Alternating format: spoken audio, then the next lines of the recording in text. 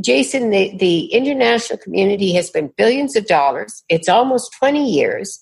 The poverty rate in Afghanistan, in areas under government control, has gone from 32% of the population to 55% of the population.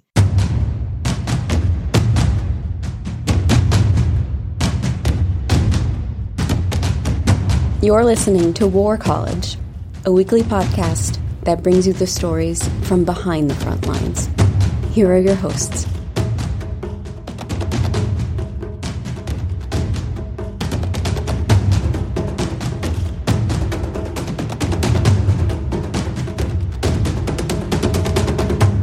Hello and welcome to War College. I'm Jason Fields. And I'm Matthew Galt. Afghanistan. U.S. troops have been leaving for years. Fast, then slowly, then fast again. There's some kind of peace deal between the United States and the Taliban, but it doesn't involve peace. The Afghan government isn't even party to it. Russia, which lost its own war in Afghanistan a generation ago, may have been paying the Taliban to kill U.S. troops. Soon, though, Afghanistan will ostensibly be on its own again.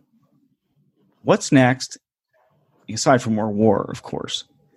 To help us understand all of this, we have Kathy Gannon. She's a veteran reporter with the Associated Press based in Pakistan and Afghanistan. She witnessed the Taliban's victory in 1996 and the U.S. invasion in 2001 and has won numerous awards for her work. She's the author of I is for Infidel, From Holy War to Holy Terror in Afghanistan. Kathy, thank you for joining us. My pleasure. Can you start off by just giving us a picture of how you see the situation in Afghanistan now?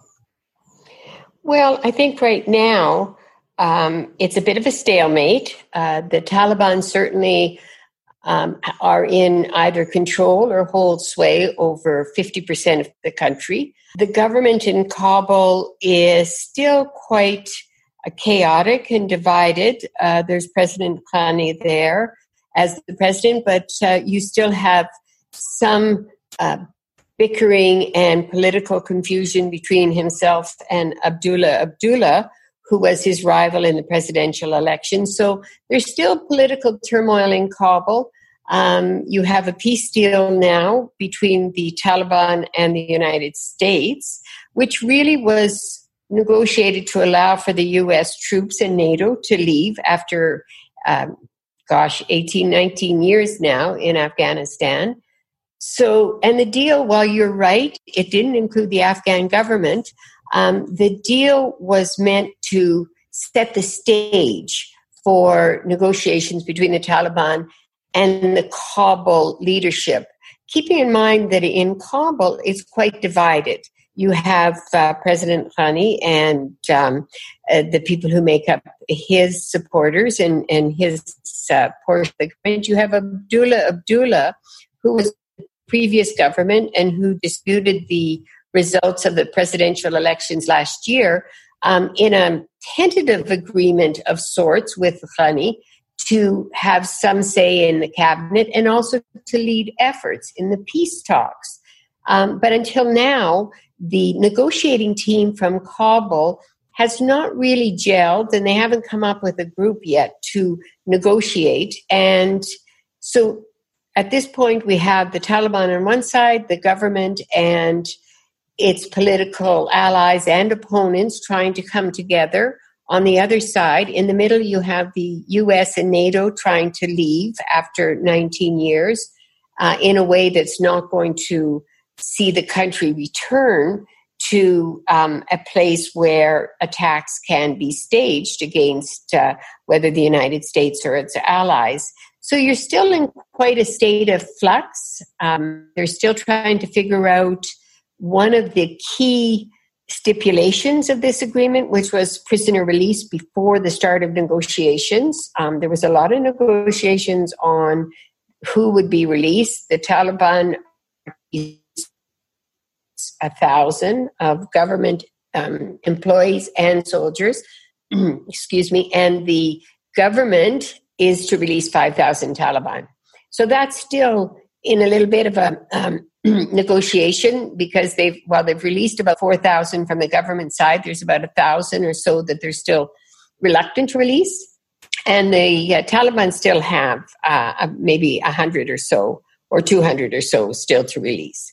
So you have the prisoner release, which is still being negotiated. You have Kabul in flux politically with different factions and groups still at odds with each other and still not in a position to start negotiations because as of now, they don't really have a negotiating team in place. You have the Taliban on the other side who have stepped up attacks against the Afghan government forces. They have agreed not to attack U.S. troops, and they're not attacking U.S. troops. And they have now a fairly strong negotiating team ready to go to start negotiations. So that's where you are right now. Is the Taliban a unified force? I think it's difficult to say whether it is a solid, unified force without any fractures, but I think it is fairly well solidified. I think that the Taliban are far more cohesive, for example, than Kabul is at this point. The Shura, or the Leadership Council, is in pretty strong control. The negotiating team is very strong. And the battlefield soldiers are the ones that may not be willing to agree to all that is negotiated. For example, if there is an agreement, you may have some Taliban that are on the battlefield who say, listen, we don't agree with this, and we're going to join up with the Islamic State, or we're going to resist it. But I think by and large, you will see the vast majority of those Taliban fighting in the field who will go along with the negotiated settlement because the Taliban have put in Mullah Omar's son as the head of the military committee. So he brings with him the credentials of his father. So that goes well with the soldiers. You have the negotiating team has 5 people who were held for many years in Guantanamo. So that also gives them a great deal of credibility. You have Mullah Brother, who was in prison here in Pakistan for 8 years. So that also gives him a great deal of credibility with those in the field who may not trust Pakistan. So they see him as being maybe more opposed to Pakistan and more independent. So there are a lot of reasons why the Taliban are a more cohesive unit and a more coordinated unit at this point than is the political leadership in Kabul. So what does the Taliban want at this point? I mean, I assume they want to control the country, but can you tell us a little bit about the kind of state they want to build too? Yeah, no, actually that's not true. They have not said that they want to control the government. That doesn't say that they don't want to, but what they've said is that they recognize that they have to share power. They haven't said what that means. They say they want an Islamic system. They haven't said what that means. They've said that they're willing to negotiate a ceasefire, complete ceasefire. They say that women can work and women can go to school, girls can go to school, but a woman cannot be president and a woman cannot be the Supreme Court Chief Justice. So, but they can be on the court, they can be judges, but they cannot be the president of the country and they cannot. So they are quite clear on some of their issues that they're prepared to negotiate, but there's a lot of vagueness. What do they mean by Islamic system? What kind of constitutional changes do they want? They do want constitutional changes. But I think, Jason, for me, one of the things is they do have a negotiating team together. If there is going to be an end to this war, there's going to have to be a negotiated end to it. So at this point, they've got a team together. It's a strong team. It's a fairly cohesive team. It's the other side that hasn't gotten their act together. Now, if you really want to know what the Taliban want or don't want or what they're prepared to concede or not concede, then you have to get the other side together and move to a point where you're negotiating. You're sitting at the negotiating table. And if the political leadership in Kabul brings together a strong, solid team of strong political leaders, of strong civil society leaders, of strong women leaders that can sit opposite the Taliban and say, okay, here's what our lines in the sand are. Here's what we're prepared to negotiate. And the Taliban say, okay, here's what we're prepared to negotiate. Then at least you can see some movement forward. Until then, it's all speculation. And where you are now is the Taliban do have a strong team together. They have said some of the things very vaguely what they want. Where the problem lies right now is that Kabul, at this point, the Kabul leadership is not cohesive and strongly united to the point where they can put together a strong team, come to the table, sit across from the Taliban and say, okay, here's where our lines in the sand are, and we're not going to go beyond them. We're strong enough to say that, and here's why we're strong enough, and to speak in one voice. But unfortunately, right now, Kabul is speaking in many different voices. There is a concern that not everyone in Kabul is really that interested in negotiations. They're quite happy with the status quo. So I think the issues are right now is getting a strong and solid team together from the Kabul side. From the Taliban side, you have that. From the Taliban side, you know what they want in very vague terms. But at least they're willing to sit at the table. And if the other side comes with a strong team, you can call their bluff. You can have that negotiation. But at this point, you don't have that strong, solid negotiating team from the Kabul side. Sorry, go ahead. No, that's fine. Sorry, that was it. Why does Kabul like the status quo? Well, I mean, I think there are some who like the status quo. If you're the president and you say you're going to be the president for the next 5 years, why do you really want to get into a negotiation that is going to perhaps require you to share power? If you're the interior minister or the defense minister and you're in a very solid position in Kabul, why would you want to get into a negotiation that says that maybe you have to negotiate that away? Over the last 19 years, you also have to realize that the people who were put in power in 2001 were a lot of warlords in that who were in power between 1992 and 1996. And when they were last in power, Jason, if people look back at history, they will see that it was a very violent time, that these warlords fought each other for power, for position, for to maintain their strength, and 50,000 civilians were killed during those years between 1992 to 96, which gave rise to the Taliban. Taliban came, of course, they were a regressive regime that denied rights, no question about it. People were happy to see the back of them, no question. But what was put back in were these warlords. Now they have strengthened their positions again. They've consolidated their power. They have lots of money. They have lots of position. There's a strong argument for why they might be not wanting to negotiate and get into negotiations where they may have to share their power. So I'm not quite sure that Kabul is ready to negotiate. And certainly I think they've certainly shown that they have some reluctance to negotiate. Can they hold the Taliban off indefinitely so that they don't have to negotiate? Well, I mean, I don't think the Taliban have the strength to take any cities. They've shown that. It's been almost 20 years. They can attack a city. They can take parts of it. They can get pushed back. They don't have the ability to take a city. But at some point, the powers that be, whether they're in Kabul or whether they're among the Taliban, have to at some point start thinking about Afghans and building a life for Afghans and creating a country for Afghans where Afghans can live in peace and there can be some prosperity. This was before the pandemic. So that means that more people are poor in 2020 than they were in 2012. And that poverty is set at somebody who earns less than $1.90 a day.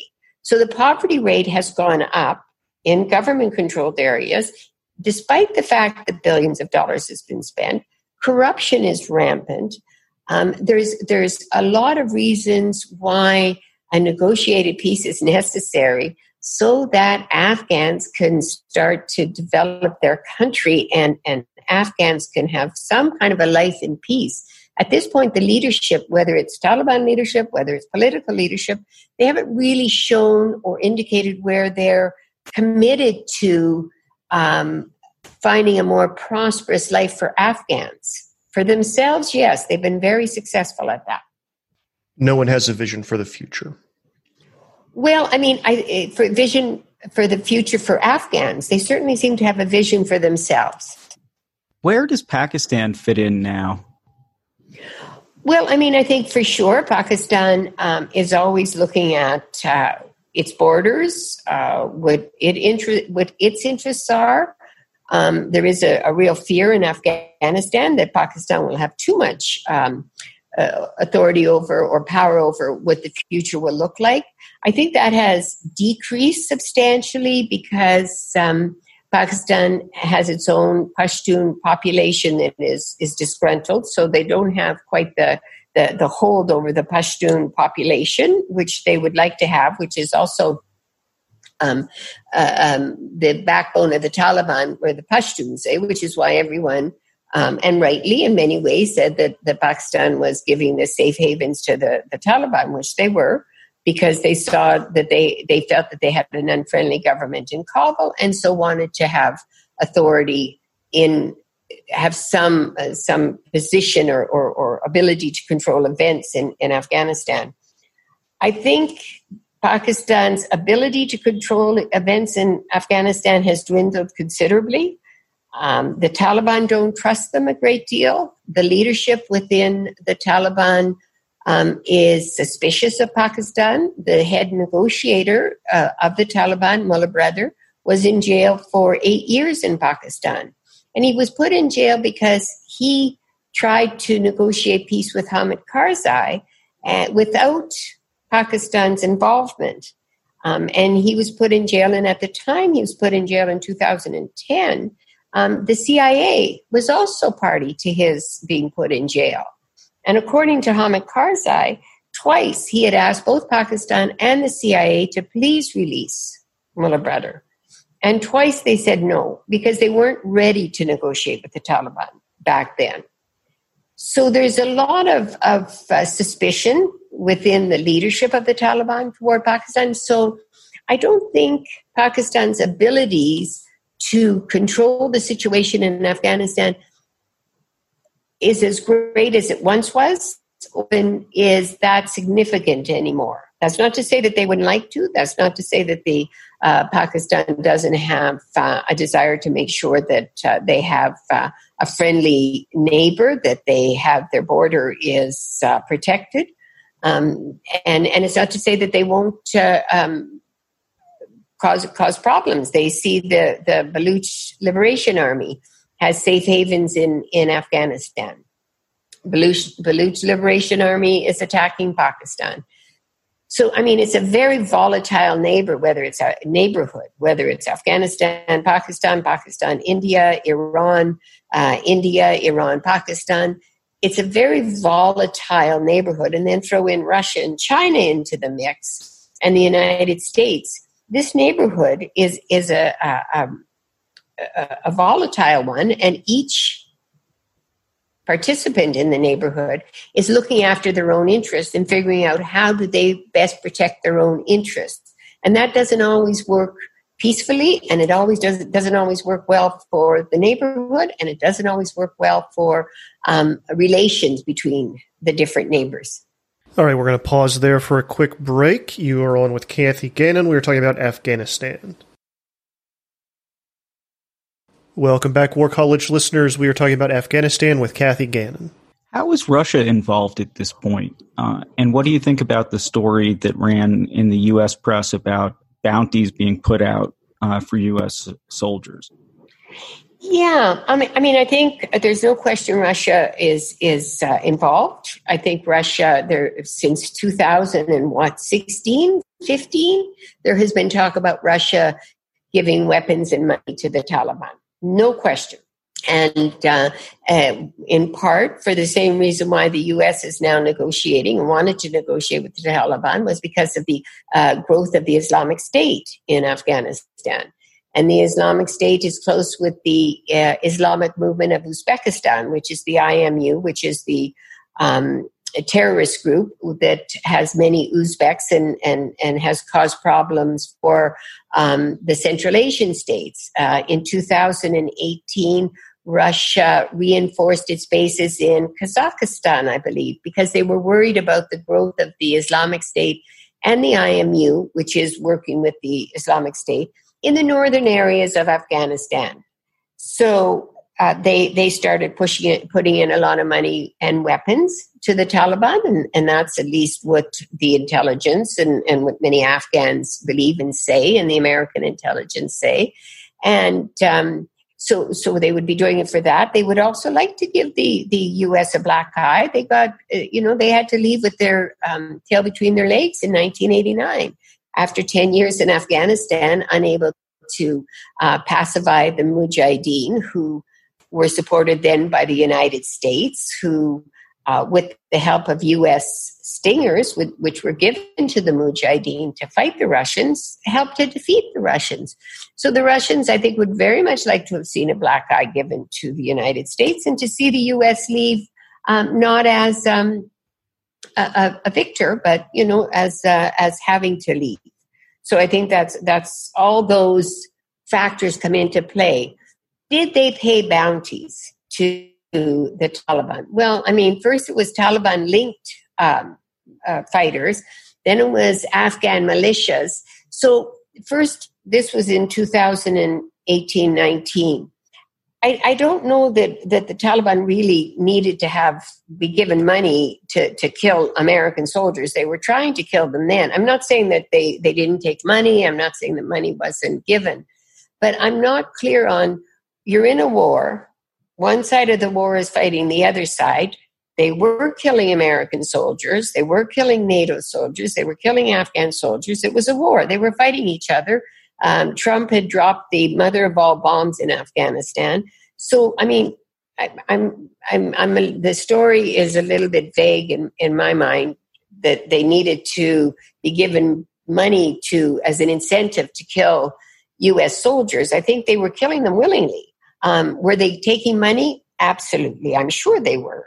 Money has been passed around in Afghanistan since 2001 in suitcases. The CIA was passing around money in suitcases to their allies. No doubt the Russians were, the Iranians were, the Chinese were. So mountains of money has come into Afghanistan, and people are giving it to their allies for their agendas. I'm not sure that specifically the Taliban needed to be paid to kill U.S. and NATO soldiers back in 2018-19. There was a war going on. There is a war going on, and they're on opposite sides of this war. So no doubt the Russians were putting money in, and no doubt they took money. Exactly how that played out in terms of bounties, I'm not quite clear on that at all. Yeah, the characterization of it in the U.S. press and the sources behind it have been a little bit strange, I think. Sure. And I think for sure Russia was spending money. For sure Russia would like to see, no doubt, the U.S. to leave with their tails between their legs. They would like to at least give them a rough time while they're there. But at the same time, Russia doesn't want chaos in Afghanistan. It's at their southern border. China doesn't want to see chaos because of the Uyghurs and the Turkestan movement.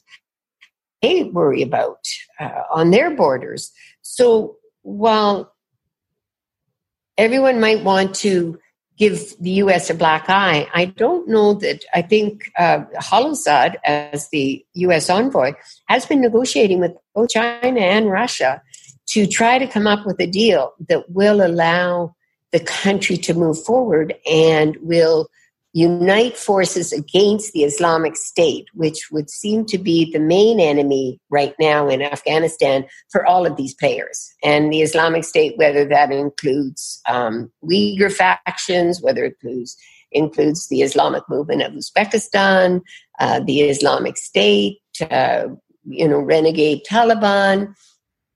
However you define other in terms of militants operating in Afghanistan, I think China, the U.S., Russia all want to see a situation where they can have a unified force against that force, that movement, whether it's the Islamic State or those militants that have very strong agendas against Russia, against China, against the U.S. Can you talk a little bit more about those groups? Do we have any idea how strong they are, how many there are, that kind of thing? Yeah, I mean, it's difficult to know. I mean, the Islamic State, it wanes and grows. There certainly has been strong operations against the Islamic State in eastern Afghanistan. I know I've talked to some Department of Defense intelligence people from the U.S. that are worried about their movement into Kunar and Nuristan, because those areas are very mountainous and easy to get lost in and very difficult to route them out of. There is a concern that they may not be large in numbers, but they're able to plan operations, and they have traced some failed operations or operations that they managed to discover before they could be carried out to Afghanistan, and two operatives that came from Afghanistan. There was some information that the Islamic movement of Uzbekistan was doing recruitment in northern Afghanistan among Uzbeks there. But I think it's very difficult to put a figure onto the numbers of fighters, and I'm not sure that numbers really reflect their how dangerous they are. But there certainly is a wide-ranging concern, whether it's in China, whether it's in Russia, or whether it's in the United States, about what they can pull off, what left unattended they could present, what kind of a danger they could present if left unattended. And in a way, that's one of the leading reasons why the U.S. wanted to get this deal with the Taliban.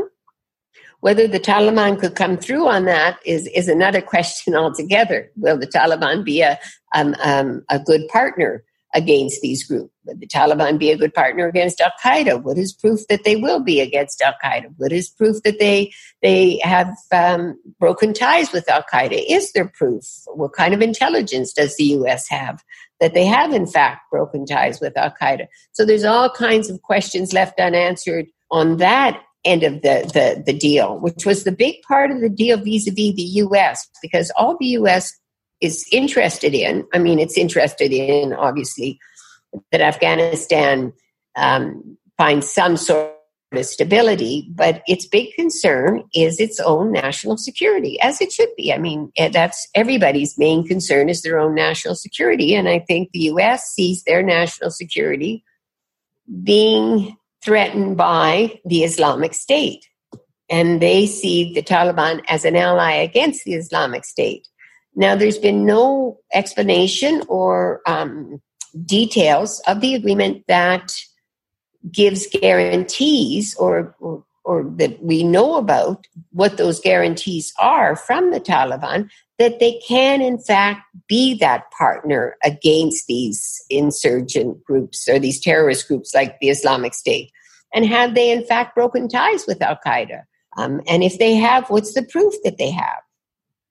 So all of those questions are still unanswered, and explanations haven't been given, because when they're asked, the U.S. says, well, we have intelligence reasons why we can't give that. Yes, we're following that. But I think those are very strong and important questions that need to be answered, whether the Taliban will break ties with Al-Qaeda. If they are breaking ties with Al-Qaeda, what is the proof that they're breaking ties with Al-Qaeda? Where are the likes of Ayman al-Zawahiri or Saif al-Adil, these people who are very strong within Al-Qaeda, whether they're able to organize Al-Qaeda the way it once was? But that doesn't mean they can't tomorrow. So where are they today? And what is the strength of them? And what is Al-Qaeda in the Asian subcontinent that started up back in 2013-14? who's running that? Where are they running it from? They've taken credit for attacks in Afghanistan, in Pakistan, in India. I think there's a lot of unanswered questions on those fronts that that I think need to be answered to explain whether this deal gives the United States the national security guarantees it wants. Can we talk about, all right, so what is the U.S. presence like currently? And I'm also wondering how America has changed Afghanistan. What has the U.S. presence, what do you think the lasting legacy of the U.S. presence there will be? Oh, you like small questions, don't you? I do like small questions, yeah. Yeah, I mean, I don't think the U.S. legacy in Afghanistan will be one of, remarkable development. Obviously, here it is 20 years later, and the poverty level is higher than it was even in 2012. People are very disgruntled about the level of corruption and how Afghanistan developed post-2001. I think that there was a lot of hope among Afghans in 2001 that their country would look very different in 2020 than it does. So I think that Afghanistan was a difficult country for the U.S. and for the coalition to get into, and they weren't completely committed to it initially when they got in because Iraq was already on the cards. So I think there is a lot of different answers to your question and parts to your question that I think it's quite impossible to say, okay, here's the legacy of the U.S. in Afghanistan. I think there were a lot of missteps and a lot of resources that were redirected to Iraq, and a decision not to go strong into Afghanistan and rebuild Afghanistan when, in fact, Afghanistan had come out of 30 years of war and desperately needed rebuilding. And I think the results of that are being seen today. I think that people who were put in power in 2001 had a reputation when they were last in power for perhaps being less than committed to clean governance. And so I think the results of that are being seen today. So I think that it's not specific American legacy or coalition or Western legacy or NATO legacy. I think that Afghans, if you ask many Afghans, are quite frustrated and disappointed and sad about where their country is in 2020, 20 years later. And I think maybe a lot of Americans maybe are quite sad to think with all that money that was invested, where did it go and what was built of it. On the other side, it is 2020. You have a new generation of Afghans and regardless of, they have a desire for their country. You have, whether they're in the villages or in the cities, Afghans have always wanted to see their country grow. Their leaders haven't given them the tools and and behaved in a way that allowed that, and that's still holding them up. So I guess I've skirted your question, but I don't know that it's possible to really give a definitive one-point answer. Here is the legacy of the U.S. in Afghanistan, because the U.S. came in with the coalition and with NATO, and so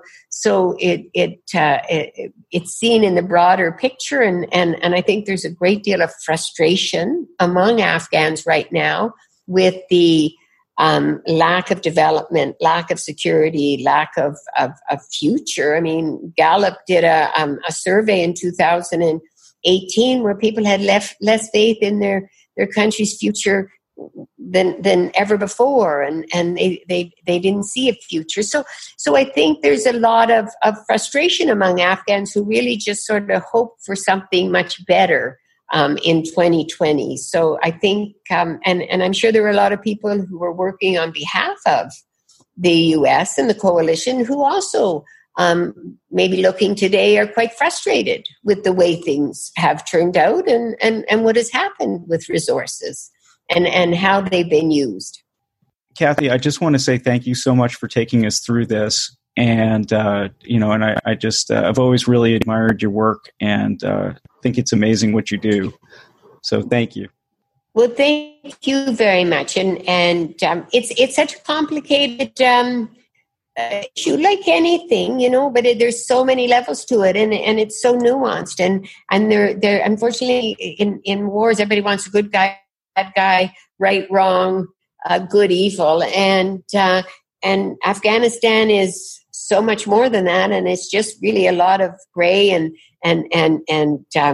missteps and at the end of the day, Afghans, whether it's in this particular war or the last one or the one before, they seem to somehow get caught in the middle in their life. They keep waiting for it to get better. That's it for this week, War College listeners. War College is a production of War College LLC. It is Matthew Galt, Jason Fields, and Kevin Nodell. It was created by myself and Jason Fields. Hey, we have a Substack. Go to warcollege.substack.com to get our weekly newsletter every Monday. We collect the stories that fall through the cracks, put them together, and tell you what's going on in the world. If you like the show, please visit us at warcollegepodcast.com, where you can find our Twitter and Facebook pages and drop us a line. We will be back very soon with more conversations about conflict on an angry planet. Stay safe until then.